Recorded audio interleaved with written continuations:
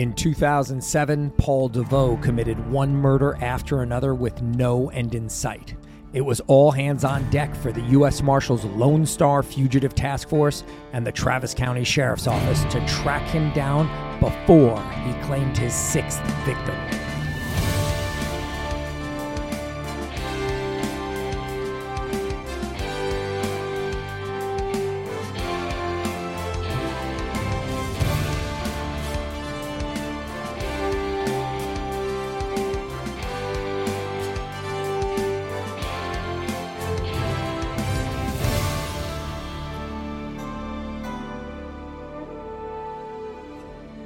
It only took a jury 3.5 hours, and now Paul Devoe sits on death row in Huntsville, Texas, having been found guilty of multiple murders back in 2007 after a vicious and violent rampage. Today, we have those who helped bring him to justice. I'm Chris Gotzik, and this is Chasing Evil. Welcome, everyone. I heard about the Paul Devoe case when I was in Austin a few weeks ago, and for all the wrong reasons, he earned himself an episode. Otherwise, I had a nice time in Austin. I thought I had some of the best barbecue I've ever had, but as my first guest informed me, I was mistaken. I'd like to bring into the podcast Hector Gomez, who was a supervisory deputy with the United States Marshal Service, now retired, and a barbecue aficionado. Greetings. Thank you. Thank you for having me today. Barbecue aficionado. Yeah, I'm born and raised in a small town just south of Austin, known for its barbecue. Certainly has been on TV a lot nationally on illustrating. What's the name of it? Well, it's Lockhart, Texas. Lockhart, Texas. Craig Smith, who at the time was in the Travis County Sheriff's Department as a homicide detective. Welcome, Craig. Hey, good morning. Thanks for having me. And do you agree Lockhart, Texas is the only place that one can go for barbecue? I'm not going to say it's the only place, but I have to agree with Hector. There's some really good stuff. Okay. A consensus is building. Ben Wright, who at the time was with the Travis County Sheriff's Department and a task force officer with the Lone Star Fugitive Task Force run by the U.S. Marshals. Welcome. If you have anything that you'd like to add about barbecue, I certainly don't want to leave you out. I'll eat barbecue. If we need to have a taste contest, I'm happy to join. Okay. All right. Very good.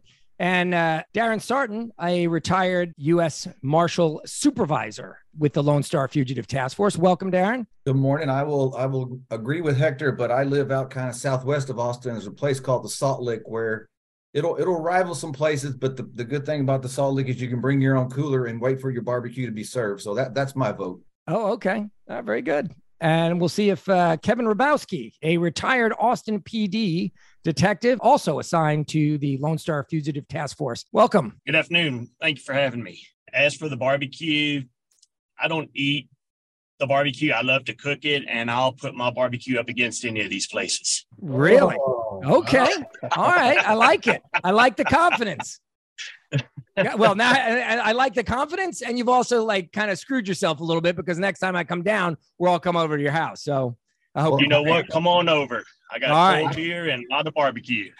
I will have to add about Kevin's barbecue. It's good, but you never know when he goes hunting in the woods. You don't know what he's cooking. Yeah. That's an issue. I'm not a huge fan of mystery meat. I'll be honest with you. All right. We've talked about what Texans like to talk about. Now we're going to talk about Paul Devoe and when he came onto your radar. All right, Ben, why don't you start us off and tell us how Devoe came to your attention? Back in August 25th of 2007, I received a phone call from a Texas Ranger who was working a homicide in the Marble Falls area in which the suspect was Paul Devoe. And he informed me that Paul Devoe had an altercation with an ex-girlfriend in the Llano area. And then leaving that altercation, he had gone to a bar in the Marble Falls area. Trying to think what the name of the bar was. O'Neill's Tavern. O'Neill's Tavern. Look at you with the notes, Hector. Well, I need notes and glasses. It's kind of all part of the deal. I'm wearing glasses. So what you know is he went to the tavern in Marble Falls, Texas, and did what? Paul Devoe had gone to O'Neill's Tavern and had attempted to shoot another ex-girlfriend in the head. He'd walked up to her. She was seated at the bar with some friends. He pulled the gun out, made some sort of comment about, "You're going to die." and started pulling the trigger with no effect. The gun didn't function. There was, of course, an immediate panic, including the bartender and other patrons all started trying to get between Mr. Devoe and his intended victim. And Mr. Devoe then, went to the men's room there in the bar to try to figure out what was going on with his firearm and just to kind of get away from the ensuing crowd. He was able to get his gun working at that time. And when he stepped back out, the first victim, Mr. Allred, I believe his name was Michael Allred. Is that correct? Mm-hmm. Okay. Michael was the bartender at the time at O'Neill's, and he had gone towards the bathroom to tell, Paul he had to leave, and they were ushering the young lady out of the bar. And when Mr. Devoe came out, he shot Mr. Allred in the chest one time, killing him instantly. Mr. Devoe then fled the bar. And let me ask you one question. Go ahead. I mean, this is 2007, but this is Texas. I would assume that most people in the bar would be armed. I would say no, because most people, if you have an establishment that serves over 51% alcohol, you're not allowed to have a firearm. Okay. In Texas. We have, got to protect ourselves sometimes. Is that correct? Bars are one of the few places that you can't carry a gun in Texas. That's kind of where I start with Mr. Devoe as I start to develop this story. And of course, I agree that we were starting to receive leads. We were talking to several people that knew Mr. Devoe, and they were giving us information. Kevin Robarski and I, we started kind of watching to see where those things would lead. And ultimately, they led us to a couple of places the following morning. So this is August 24th, 2007, because we are not talking about a long manhunt. Oftentimes, we're talking about 45 days, 11 days. You guys did this in short order. It got pretty serious pretty quickly. So the Mr. Allred was shot and killed on the 24th, and that's when the altercation took place with Mr. Devoe's ex-girlfriend, Sharon Wilson, at that same date. I didn't get to until the 25th when the marshals actually agreed to adopt that. Well, tell us about the altercation that happened prior. According to Sharon, she had been at her home in Llano, Texas, with Mr. Devoe. I guess Mr. Devoe has a history, and Craig will correct me if I'm wrong, but had a history of kind of doing odd jobs for women and then somehow becoming somewhat romantically inclined to them, and would then end up living with them, kind of, mooching off of them, for lack of a better term. And that is what had happened with Sharon Wilson. He'd done some work for her, and then they kind of started this relationship. Well, she found that, or believed that he might have been stealing from her, from credit cards or something along those lines. And when she confronted it on him, he had pulled a .380 handgun and attempted to shoot her. She'd run from the residence as he's shooting at her.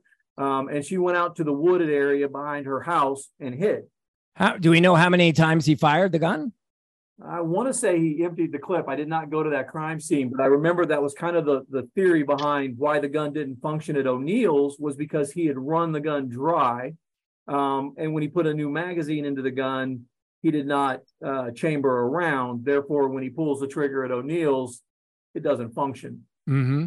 Craig, do you remember how many rounds that was? I don't remember total, but you're right. That he shot up the inside of the house pretty good. As she ran out, he just kind of kept shooting and just kind of filled the house up with bullet holes. For those who don't know, what would a clip normally hold? Oh, I want to say like 5 to 8 is what comes to my mind. For a .380, I believe, right? .380. Right. Yeah. It's also kind of important to realize that when Ben gets called, it's like we're constantly, and as we get further into this, it'll make more sense, but we're kind of constantly a step behind him from the time everything gets started. So like when the Llano County Sheriff's Office did that very first response, by the time they got there and started trying to figure out what was going on, he's already in Marble Falls where things are happening. And so it's like we're right behind him all along. Right. And Craig, you spoke with Sharon. I did. What did she tell you happened? How did the argument start? It was over money. I think Ben hit the nail on the head when he said Paul just ends up mooching off people. I mean, he would meet these women, and then next thing you know, he's driving their car, dropping them off at work so that they can get money to pay the bills. And he's just kind of goofing off at the house. And she had found out that he had been taking some money out of her purse. And so she was going to basically tell him, we're done, get out of here. And, and that's what started the argument. And then so clearly he sounds like a bit of a grifter and a master manipulator. Was she scared of him, or she hadn't seen that side before? Or was he given to violent outbursts? She told me he was just the nicest guy in the world at the beginning, and as we started talking to other women in his life, he always started out nice and charming, but then just started becoming abusive physically and mentally. And then with every one of them, it would escalate and him putting them in the hospital and typically him going to jail, but some just never reported it. So it got to the point where she was scared of him. Mm-hmm. But in the beginning, everything was fine. Yeah, well, good on her to be able to confront him, but obviously he took out a gun and she ran into the woods. He sits there and tries to convince her to coax her to come out for almost an hour, if I'm not mistaken. I mean, it was a significant amount of time where he's now trying to sweet talk her into coming back in, and she just doesn't fall for it. And at that point is when he decided to leave the residence. And, I think Craig can speak to where his mindset was, because I think he actually told Craig how he ended up at O'Neill's bar. When he left, that's a pretty key part of this. When we start tracking him down, is he actually steals her truck when he leaves Llano, and that's what he drives to Marble Falls, which is, it's not far, but all these little towns are just kind of right around each other. And so it's her truck, that Dodge pickup truck, that ends up going to Marble Falls. And then of course there's witnesses that say, he's in this truck. And how did he know what bar to go to? So the almost next victim, the female in the bar, is another ex-girlfriend who he had beat up on multiple occasions. And he knew that she frequented and hung out at that bar. So he was headed there without a doubt to kill her. Did he say that he had snapped? I mean, what made this day different than all other days for him? Well, he has given many stories over the years, but the one that he kind of sticks to the most is that he was bitten by a rattlesnake a couple of days before this all started. And he feels that the rattlesnake venom sent him into some type of a craze. And that's what started it all. That's a first for me. Yeah. It almost sounded like the Roseanne Barr Ambien makes you a racist story, but was he intending to kill several people, or what did he think he was going to go to that bar to do? I think for my opinion, the first one, he intended to go kill her. That one was, I'm going to kill someone. I mean, like Ben described, he walked in the bar, literally walked straight to her, put the gun to her head, and lucky for her, it just didn't go off. So there was no, hey, I'm going to talk or anything. I mean, he literally walked straight up to her and tried to shoot her in the head. Wow. Yeah. I think when we get into some of the next victims and his talk about how those things came about, if you apply that same sort of logic, I think he just felt like he was going to be in trouble. This was kind of the straw that broke the camel's back with the Sharon Wilson attempted shooting. And he just felt like this was kind of the beginning of the end for him. So he was going to right some wrongs. So what happens when he leaves the bar? We don't know. He leaves the bar. We, in law enforcement, they put out a bolo, a be on the lookout for the vehicle. We get that distributed so that we can, people can watch that. And then, from the marshal standpoint, we start looking at, well, where would he go? Who does he know? Who would he visit? Kind of his life patterns in order to try to make some sort of a decision, educated guess as to where to go look for him. Calling all lovers of mystery. Prepare to don your detective hat in June's Journey, a free hidden object mobile game that delves into the captivating journey of June Parker, a self-proclaimed detective on a quest to unravel the mystery surrounding her sister's untimely death. Take a trip in time to the glitzy 20s and play as June, deciphering clues and unveiling secret plots within thousands of beautifully illustrated scenes. The thrill is endless with new chapters added weekly, allowing you to not only enjoy the detective adventure, but also to personalize and decorate your very own Orchid Island where the story takes place. How sharp are your detective skills? Find out when you download June's Journey on your Android or iOS device or play online via Facebook Games. Your detective journey awaits. And that's, I think, Kevin and I did that all night, Saturday night into early Sunday morning. And then Sunday morning, we had received information, really early. I think by 7 a.m. we were around a house in South Austin that was potentially going to be linked to Mr. Devoe. And so we made contact at that residence to determine that he wasn't there and that was not great info. And while there, we get the next break in the case, which is another agency locates the blue Dodge Dakota. That's where I really start to get involved. So it's on the 26th of August that I get a call. There is a gentleman and his daughter was visiting the daughter who lived in Jonestown, and they were going to go to, I think, Fiesta, Texas. And they hadn't been able to get a hold of anybody. The daughter's friend, or the mom that was supposed to be over everyone. And so they sent the police to go kind of do a check welfare over at the house. And when they get there, the Dodge truck that we know that the Bolo is out on from Llano and then connected to Marble Falls is sitting in front of this residence. And so the first responding officers just kind of set up a perimeter, because when they run the license plate on that truck, they realize what's going on. And there's fear that, maybe he's inside the house or who knows what. And so they called for backup in our SWAT team. And that's when our homicide unit, when I got the call to go out there and start figuring that crime scene out.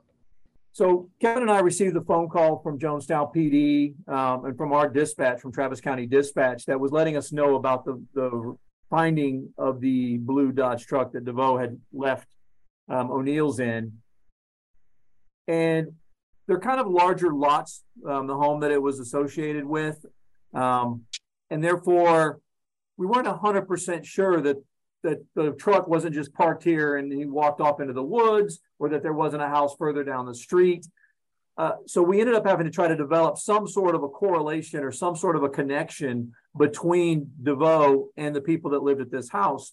And when we initially started that by just figuring out who lived there, and we knew from the missing persons report that Paula Griffith was the resident who lived there, and that I think we also discovered, and probably important, was that Paula's boyfriend, Jay Feltner, was also staying there. I think his vehicle was parked out front. So in trying to find that connection, we started speaking to people who knew Devoe, and I can't recall who, but someone was able to let us know that Paul Devoe had dated, and maybe it was just through law enforcement records, but we discovered that there was a connection, that it was an ex-girlfriend that he had been in a relationship with prior, and that gave us the ability. And then I will say that there was an added point that when we decided to get some eyes on, we had perimeter set up in that area, but when we actually, I don't remember if it was Kevin or who, but we were able to actually see in the sliding glass door at the rear of the residence, what appeared to be some sort of maybe blood on the back sliding glass window.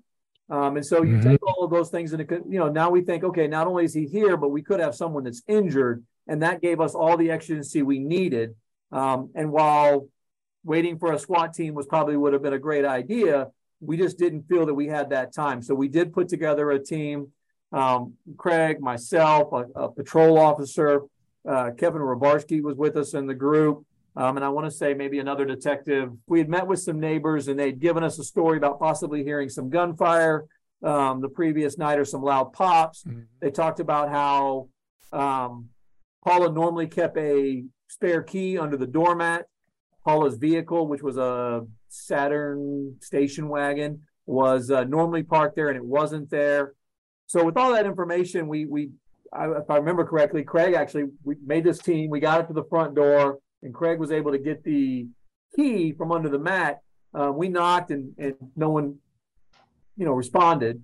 And then Craig was able to use the key, push the front door open, and we just kind of held her at the front door to see what we have. And that's when we see, who ultimately is our first victim that we observed, which was Paula Griffith. She is lying on the floor with an apparent gunshot wound to the head. And that's our first moments of opening that door and realizing that this is going to be terrible. And you still don't know if anyone is there in the house, if you don't know if Paul Devoe is there, except that the car owned by the owner is not in the driveway, but you can't assume that he's not there. No, I would say that all of us making entry into that, we are expecting to find Mr. Devoe in there. I think that as a tactic, both on our fugitive side and on SWAT training and what have you, you have to expect to find a bad guy and be surprised when he's not there versus not expecting to find him and be surprised when he is. Right. So that's just a mindset that you're in when you're making entry into these places, is that you're expecting to find your bad guy so that you are prepared to deal with that when it comes to it. Right. Yeah, and you can imagine the kind of the adrenaline, the fear, the anxiousness, everything, when now that we've somewhat tied this house to the guy who killed somebody in Marble Falls, and then by cracking the door open, there was a little bit of a hallway that went straight into the living room, and from outside before we even go in, like Ben said, you can already see Paula laying in the floor in a pool of blood. And so, you can imagine that just the feelings now of, okay, we need to keep going. Where's everybody else? And where is he? Right. And that doesn't happen every day that you encounter that. So this is really a dramatic thing for you all as well, to go in and encounter somebody who's been shot in the head and there's blood all over. Well, I know that I'll speak for myself as we make entry. I believe Craig is on point, meaning he's the first in our stack. And then we have a patrol officer with a long rifle who's right behind him. Well, as we start to make entry through the front door, there's a stairwell immediately inside the doorwell going to the second floor of the house.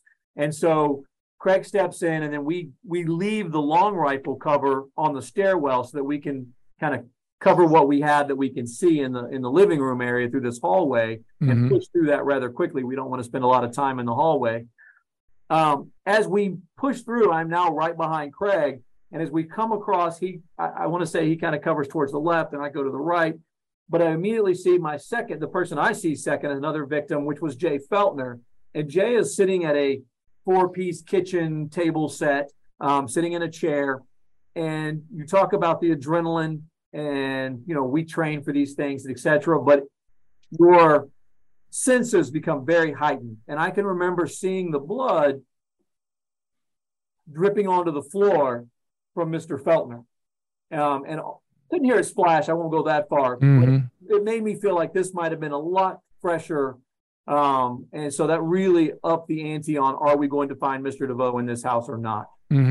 As Ben's looking right, the interesting part is he sees Jay Feltner first, and he's right. As soon as we got to the living room area, I kind of went left, Ben goes right. So we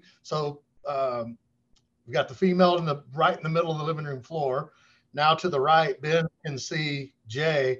And then to the left, where I turn, is where I see the first teenage female victim. And each one of these is incredibly bloody.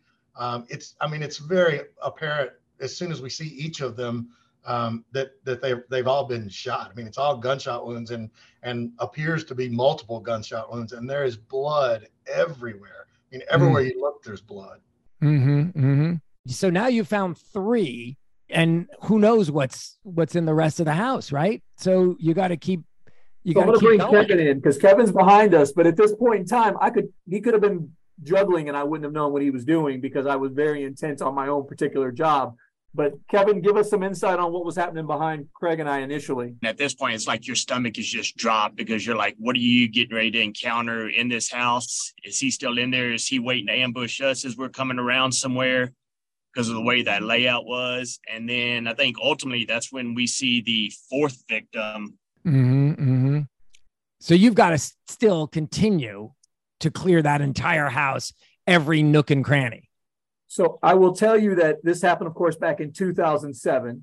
And here we are in 2023. And I can still picture the pork chops that were sitting on the counter, the cold beers. I can still picture all of that as though it happened a week ago. So it definitely makes a mark on your mind. Right. And I'll tell on Craig and I a little bit, because you're right. We do continue to clear.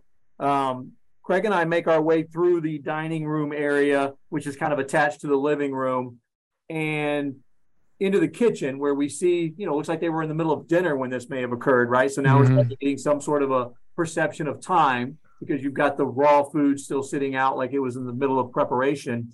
And then the kitchen, as we go through the kitchen, there's no one in the kitchen, but there's a door in the kitchen leading to a small laundry room, which ultimately has a door to the garage in it. So the laundry room area is very small. And when we start to try to push the door open to clear what we can from the threshold, it won't open all the way. So my immediate thought is he behind this door? And there's not room for both of us to dump into the room. So, I pop in, we pull the door, I see behind it. Luckily, it is just the ominous ironing board with clothes on it that is behind the door, preventing it from opening, which was a relief at the moment. And so having that high stress moment, now Craig is pulling in behind me and we see that the garage door is cracked open. Through the crack of the garage door, and Craig, correct me if I mistell this, but this is certainly how it happened in my mind. We see that the garage attic access ladder is down, or there's a ladder into the garage access. So I'm thinking, okay, now he might have taken and hidden inside the attic. So I look at Craig and I've had about all I can handle excitement for the moment.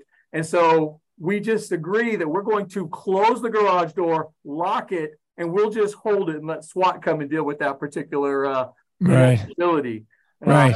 So I remember just kind of looking at him and we just kind of unspoken, we're like, yeah, we're not going in that attic. Yeah. That's too much of us already. And when you have as few people as you had, you can't really stop in the middle of clearing to check any of the victims, to perform any life-saving maneuvers if they're required. We have to make that scene safe for us to be able to make a determination. So the first thing we have to do is make sure it's safe. And then we have EMS, we have all the other emergency medical skills that we have to bring to bear.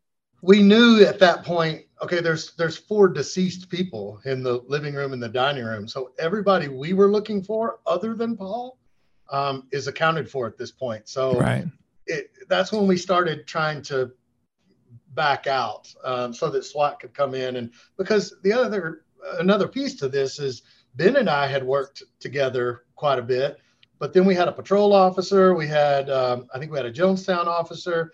Like, this wasn't a team that trained together all the time to do entries like this. So we're trying to just do it as slow and safely as we can. And then it just got to a point where it was more than our capabilities of just a random group of people trying to clear a house. And I'm going to say that I've observed some kind of close quarters combat. You really do need a team that trains together because people are covering each other. There's corners and one person's movement might dictate what the other person's going to do. And that's the advantage you get of having a very well-trained team that works together, and how some of those things might fall through the cracks in terms of the fluid movement that leaves you more exposed if you don't have a team that trains together. Did I put that about right? Yeah, without a doubt, you're on point. And to make matters even more complicated, Ben pointed out the stairwell right when you walk in. Well, stairs add a whole nother dynamic when it comes to tactical entries. And so it just became a point that we couldn't do anymore with what we had. SWAT teams come in with shields and all kinds of other resources to help keep them safe. So we started working this crime scene. So we got a search warrant, which we didn't necessarily have to, but in Travis County, that was something that the DA's office wanted us to go ahead and do. So we waited for a search warrant. We started passing information to Ben and his guys. And that's when I think we truly realized, okay, we've got the truck. What is he driving? And that's where the white Saturn comes into play that belonged to Paula. And so we figured out pretty quickly that the white Saturn is gone. And so we gave that information to Ben. And then the other piece that I think was huge is there was cell phones laying around the house, but we could not find one that belonged to Jay Feltner. And we got that number over to Ben, and turns out we learned later that that's Paul took it. And along the way. So that really helped them on their side while we were working the crime scene. Right. So let me just ask you. So in Travis County, you have somebody who has committed a murder the day before, then an attempted murder, and now 4 more murders. So what is going on in Travis County in terms of law enforcement? Is this, we're bringing everybody in, we need more people from other counties? I mean, is there a panic in the public? What, I mean, this is certainly an unusual number of events. It was definitely a media frenzy. And I think to make matters worse, Llano is really unpopulated area. And then Marble Falls is a small town. And then now we're in Jonestown in Travis County, and it's another really small town. So it wasn't like the city of Austin, Travis County vibe of, 2 million people and it's 4 dead people. We're talking about a little town of only a couple of thousand. And so it was the talk all around the Lake Travis area, Marble Falls, Llano, Jonestown. And it was a big deal because a lot of people knew Paul. I mean, his face was all over the media. I mean, we knew who we were looking for. Right. So, the tips were just coming in like crazy. And so we had detectives at our office trying to vet tips that were coming in. Then you had Ben and his team who were actually out looking, and then all the local law enforcement around, have all got his picture. We've got that white Saturn, all that information. So everybody's just kind of looking while we're processing the crime scene. And I imagine every homeowner who has a gun has got it loaded, and they're out looking as well, no? Of course they are. They're looking around their own properties, and the good and the bad about tips. And I think all my buddies here on the call will agree. You start to get so many calls because people are like, I think I just saw that car. I think I just saw that guy you're looking for. And, you got to follow up on all of them. And there's thousands of calls coming in because everybody wants to help. But it also made it kind of tough because we got so much help and we had to vet those. Right. Yeah. That seems to be a constant. And every time I do a fugitive manhunt, as soon as you describe what you're looking for, that's all anybody in the public actually sees.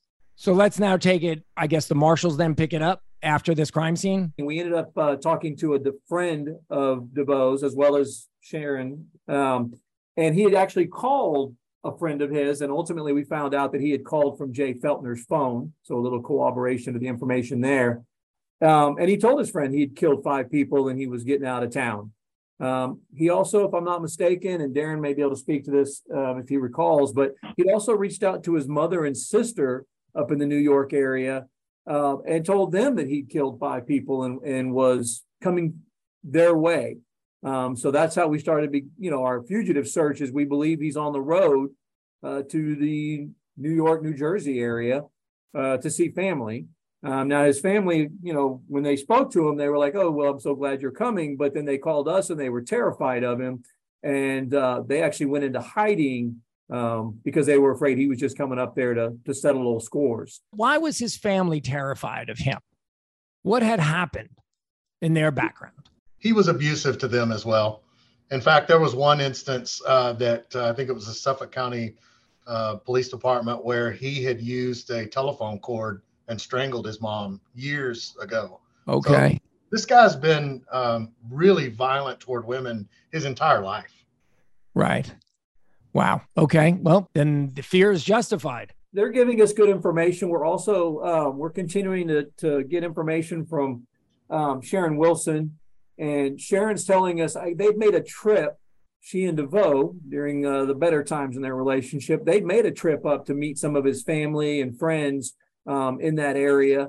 And so she was giving us a list of all the people that she remembered and the addresses. I think she'd used her phone to put in a few of those addresses they were driving to. So she was providing all of those to us. And that's when Darren and Hector started reaching out with a collateral lead, which is when we send a lead to another task force jurisdiction with the, looking for help from them to start tracking him down because he might be coming into their purview. Mm-hmm. And the lead went to the New York, New Jersey Regional Fugitive Task Force. Yep. We developed information that Mr. Devoe looked like might have been heading to the northeast. We were able to verify that information through some exigent circumstances and being able to put some pieces together. And based upon like what Ben said, is the family that we knew he had in the New York area. I personally reached out to Lenny DePaul on that Northeast Fugitive Task Force up there and said, okay, here's what we got. Here's the victims. Here's the vehicle. Here's some, we don't know exactly where he's going, but here's some family information. And like you said, that's where the collateral lead came in. We sent that all to him because we were pretty about 99% sure that he had left the Central Texas area and was heading that way. So like Craig said, we were a couple of days behind on as far as crime scenes and looking for him locally, but now that was fresh and we had a great idea of where he was heading. Right. And Chris, they also have New York, New Jersey. They also have the real Marshall money. Okay, so those regional fugitive task forces are a little bit more, more fatter. We're kind of exist on a lot of lean funding that comes our way. Yeah. I'm surprised you guys can even afford barbecue. Not anymore. So we're all kind of in a holding pattern, letting that task force do their thing and look for Mr. Devoe. And they'd call us every little bit and say, okay, we've got a little update. We're doing this. We're running this lead down. I remember getting a call. They had him in a house and they're at the door and they're speaking with him and he's holding somebody's hostage and basically has a gun to their head. Ben, is that? Yeah. So he was actually holding himself hostage, if I recall. We were on the line with the guys up there in New York, and they made contact at the front door with the friend, cousin, whoever's residence it was. And, he said, hey, yeah, he's in the back room. He's got a gun. And so they ushered him out and they started negotiations and he held the gun to his own head. And I remember the task force up there is, kind of lays it out for him that he's just killed children in Texas. He's got a long life in prison coming to him. And ultimately, it was his choice what he decided to do there, but he needed to do it and put the gun down. So they're having this conversation. This negotiations is taking place kind of live while we're on the phone with them. And then all of a sudden, when he says, put down the gun, he's in custody. And that's kind of it. It was very anticlimactic. We've been running and gunning for about 3 or 4 days straight, talking to all these people. And then all of a sudden he's in custody. And this big bad wolf that we had all these, concerns about encountering him or what have you, ultimately he offered to harm himself and then gave himself up. Mm-hmm. I will tell you, we were all very affected. It was the thrill of the hunt was awesome. I mean, we get the call, they have him one way or another. He's either going to be in custody in handcuffs or going to the morgue if he, kills himself. Either way, we feel like we've caught this guy. And then, they could tell us, yeah, we've got him. He's in handcuffs. We're securing the scene. I mean, and I remember jumping up around that task force room, the squad room, high-fiving, what a great national networking case. Sometimes our investigations take months, years, and to bring all these resources together in a matter of a few days to go across the country. And, the fugitive task forces were relatively new back then. And for it to all work out like it's supposed to, I mean, it was awesome. I mean, it was a great, great feeling. But then the world came crashing down, and about 30 minutes, an hour later, they called back and said, hey, the Saturn's not here, but there's this car here with Pennsylvania plates. And we were like, all right. So we were able to, obviously we run the plate, we get an address, we find a jurisdiction that handles that address and say, hey, we call them. I think it was either state troopers or something in Pennsylvania. I don't remember. We told them, hey, can y'all go do a welfare check on this house? This is kind of what we got going. And Ben, you probably had more details, but I remember they said, yeah, we'll check it out. 30 minutes later, they called us back and said, yeah, we've got another victim. Looked like Ben has more of the details, but looks like Devoe had gone through there, killed another person on his way to New York, an innocent older lady, and taken her car. So it was kind of like anticlimactic in that you find this piece, but then you find out he murdered another innocent victim on his way to New York. That certainly was our fear. Here's a guy who's already killed this family of 4. He's killed a bartender. I mean, he's clearly on a bit of a rampage. His own family is fearful of him. So we're getting all this information. and we catch him and we're like, okay, good. We caught him before he did something else. Yeah. And it was the Pennsylvania State Police that ultimately found 81-year-old Betty Dehart, and she had been shot. He chased her into the house and same as all the others, shot her. Right. Paul Devoe, after a very short manhunt, 3 days, is now in custody. He's going to be extradited back to Texas. You guys want him, no doubt. Absolutely. Craig, you go up to New York? Man, I'm still at the crime scene in Jonestown as Ben runs in there and grabs me, and he's like, we're on the phone with them right now. Like, they're trying to talk him out right now. But that's how quickly things are happening. We're still processing the crime scene in Jonestown while they're getting Paul in custody. And so we made a decision that me and one of the district attorneys from here in Travis County would hop on the first flight we could get. And so we flew straight there to Suffolk County, and they held him and let me go in and interview him. We did a recorded interview, and then at the same time I was typing while he was talking, and he actually signed a handwritten confession, or a typed out confession. Well, now we'll go into what that said, but why do you think he gave it up so quickly? This was not somebody who cracked under a hard interrogation, right? No. And I don't know that we'll ever know the answer to that. He really didn't have any problems telling anyone. As Ben said earlier, the guy that he was at the house in New York, his name was Gerard. I had it on here, but he had already told Gerard what he had done. He had, he talked to the marshals that ended up picking him up. Like, he just didn't seem to have any real concern about telling everybody what he did. Is that a first? It's a first for me. I know I've personally interviewed a lot of homicide suspects, and you usually got to kind of work them into it. But no, Paul was he was ready to talk about it. So what was the first thing you said to him? How did he come clean? Well, when I introduced myself as being from Texas, it changed the whole look on his face. And I think that's when he realized, okay, this isn't just the marshals or the local police up there in New York. Now all of a sudden there's a detective from Texas here. And he kind of he broke down and started crying. And I just started asking, let's just start from the beginning. And man, he just wouldn't shut up at that point. What did he say? Let's go back to the night at his girlfriend's house. Yeah, he was willing to go all the way back. And he told me that Sharon was accusing him of stealing money, and he assured me that he didn't steal any money, and it just really pissed him off. And he admitted to drinking a lot, using methamphetamine. He said that he just kind of lost it with her, and he said he didn't intend to shoot her, but he was trying to make a point when he shot up the house. He stole her car. Well, like Ben said, he tried to call her out of the woods for a while, but she wasn't coming out. So he stole her Dodge truck. That's when he went to Marble Falls.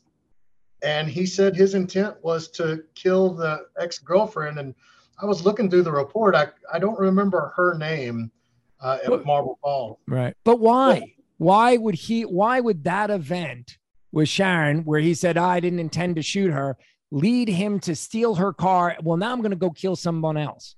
What happened? I think his intent at that point was to kill this other woman, but he wouldn't ever tell me why he intended to kill her. But he did say he was headed to the bar to find her, to kill her. And it just didn't work out when the gun didn't fire. And he then went on to tell me that when he shot the bartender, that was an accident. He said he was trying to get the gun back in battery, or get a bullet back in the chamber. And all of a sudden, Jay Feltner's right there in his face, and he kind of just raises the gun up, squeezes the trigger, and shoots him right in the chest. Wait, say that one more time. It wasn't Jay Feltner. Oh, I'm sorry. That's okay. That's okay. Just say it again. What was his name, Ben?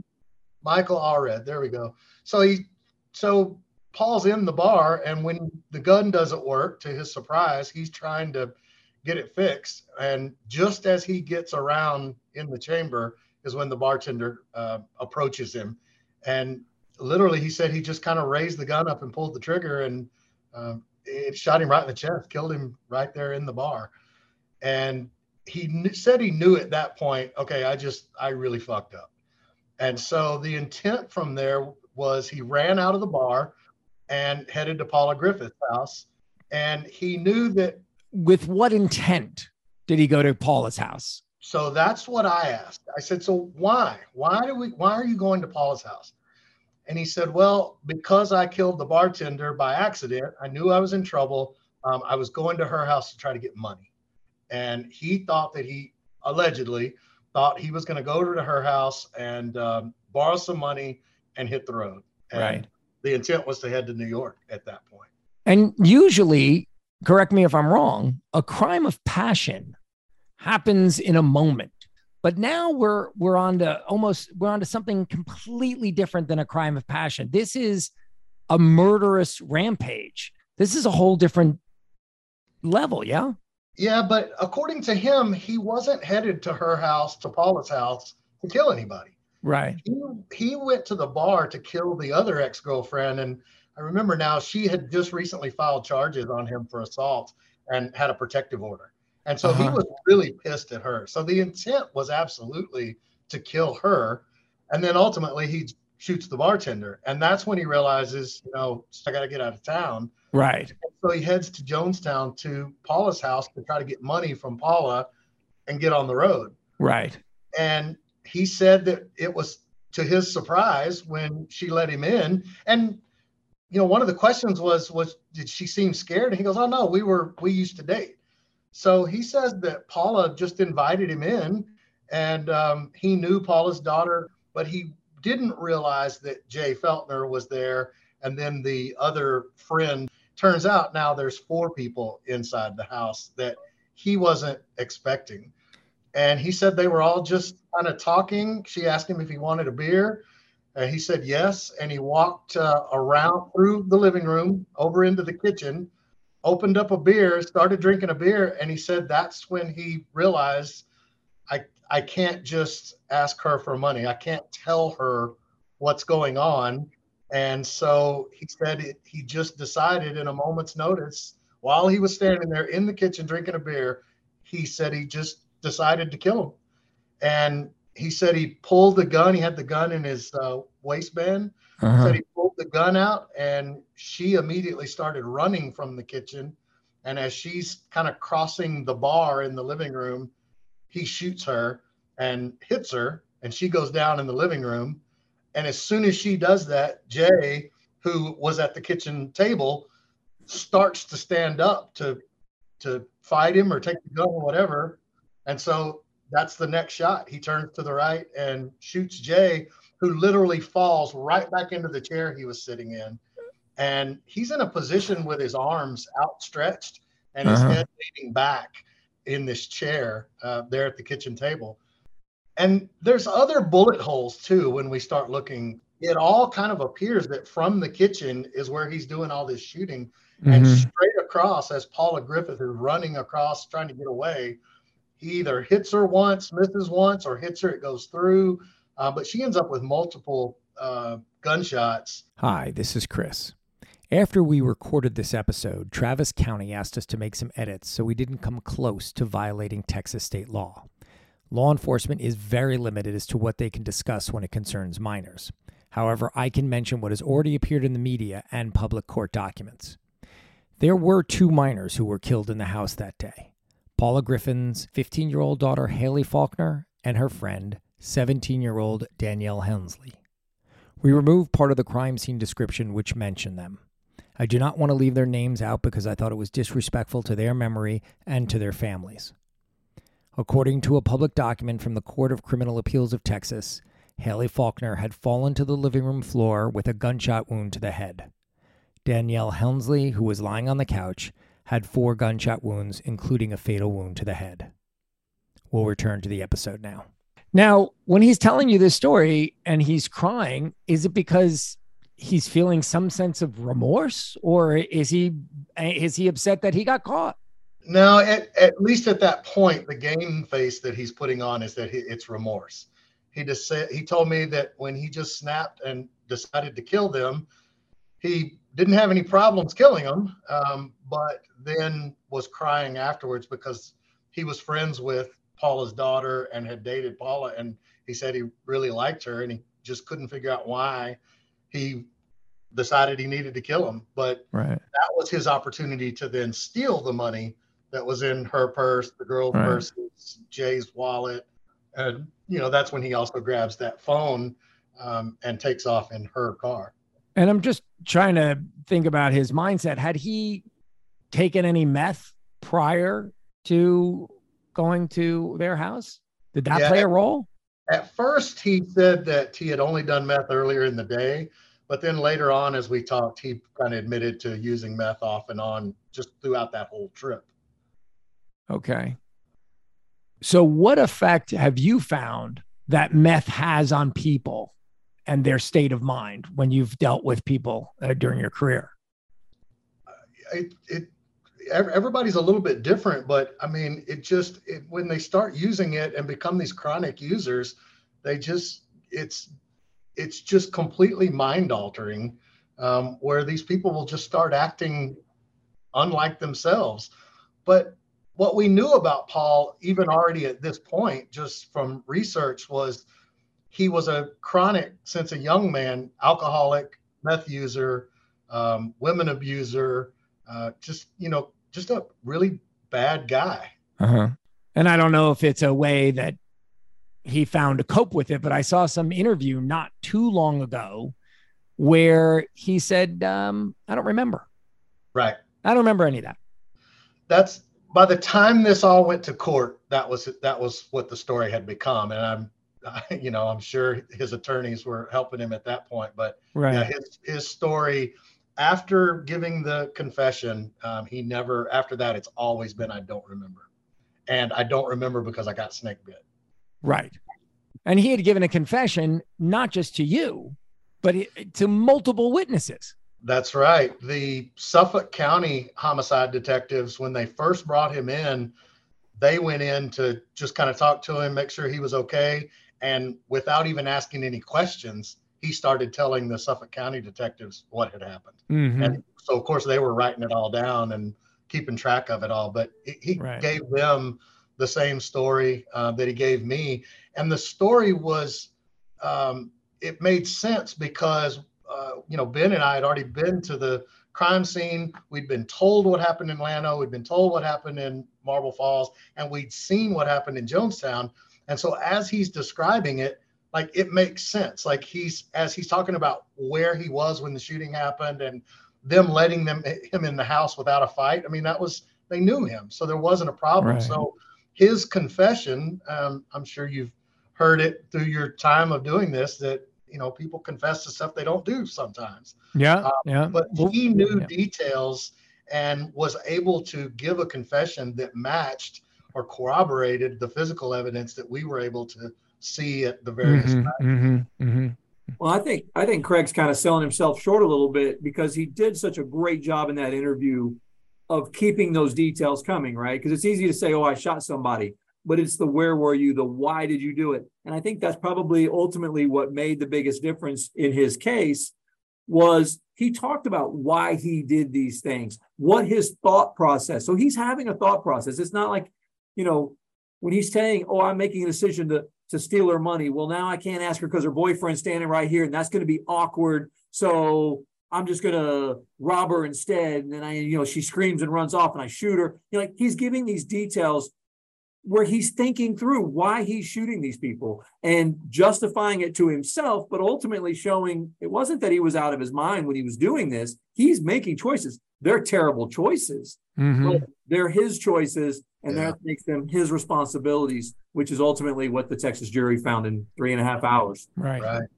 And he, this is when he also made it a point to say, he left Sharon's Dodge truck at Paula's house in Jonestown.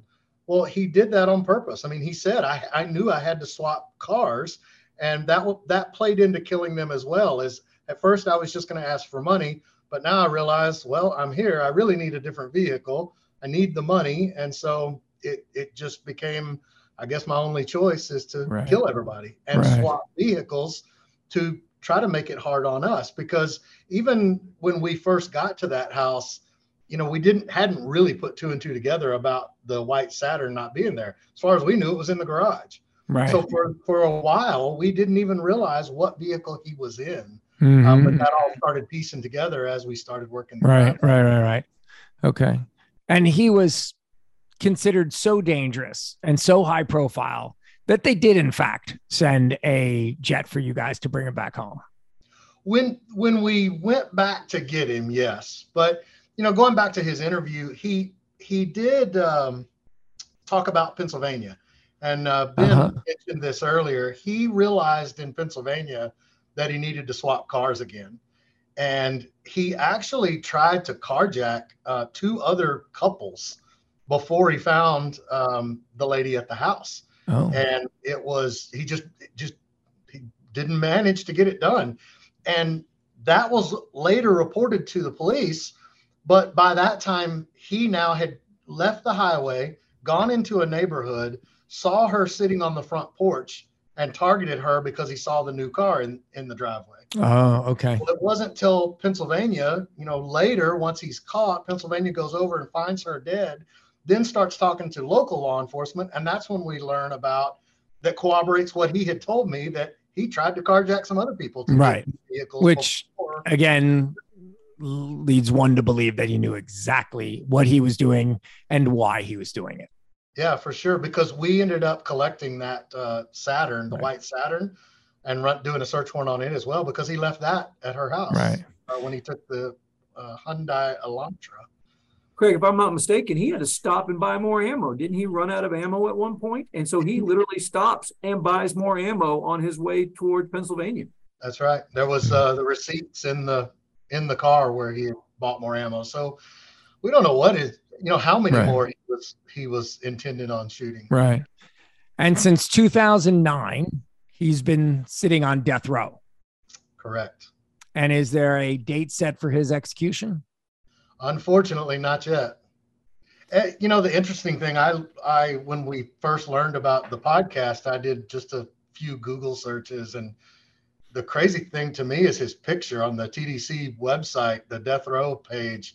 He doesn't even look the same from what I remember. I mean, granted, we've all aged quite a bit since then, but he has not aged well. He doesn't have any teeth. They feed him blended food. They won't approve him for dentures. They just blend his food and give it to him. He is still sticking to that I don't remember story. Wow. Well, I mean, a job well done by everybody and more. So thank you very much for sharing your story. Hector Gomez, Craig Smith, Ben Wright, Darren Sarton, Kevin Rabowski, thank you very, very much for sharing and getting this piece off the street. And Kevin, one thing, just because I don't know when I'm coming to town, do you want to give your address on the podcast so everybody can come over for the barbecue? That way they'll just need the date. Don't do it, Kevin. I think I'll go ahead and pass on that. Everybody that needs my address knows where I live, so we're good with it. Chris, I will verify. To find Kevin's house, you got to go by 3 mailboxes, 2 gates, and it's not a legal address. It's a rural route. Right. Well, I just have one question. You've almost gone far enough. The only question I have, is it worth the trip? Yes. There's only one way to find out. Looking forward to it. And now the begging and pleading portion of the podcast. If you could just take a moment to tell a friend or post about the podcast on social media, we would really appreciate it. Also, a 5-star rating or a glowing review really does make a difference. We thank you for your support. And finally, Chasing Evil is produced with the cooperation of the United States Marshal Service and contains interviews with current and retired employees as well as other persons. Opinions, positions, and views expressed by any of them may not reflect the official views, positions, or policies of the United States Marshal Service. Be safe, everyone.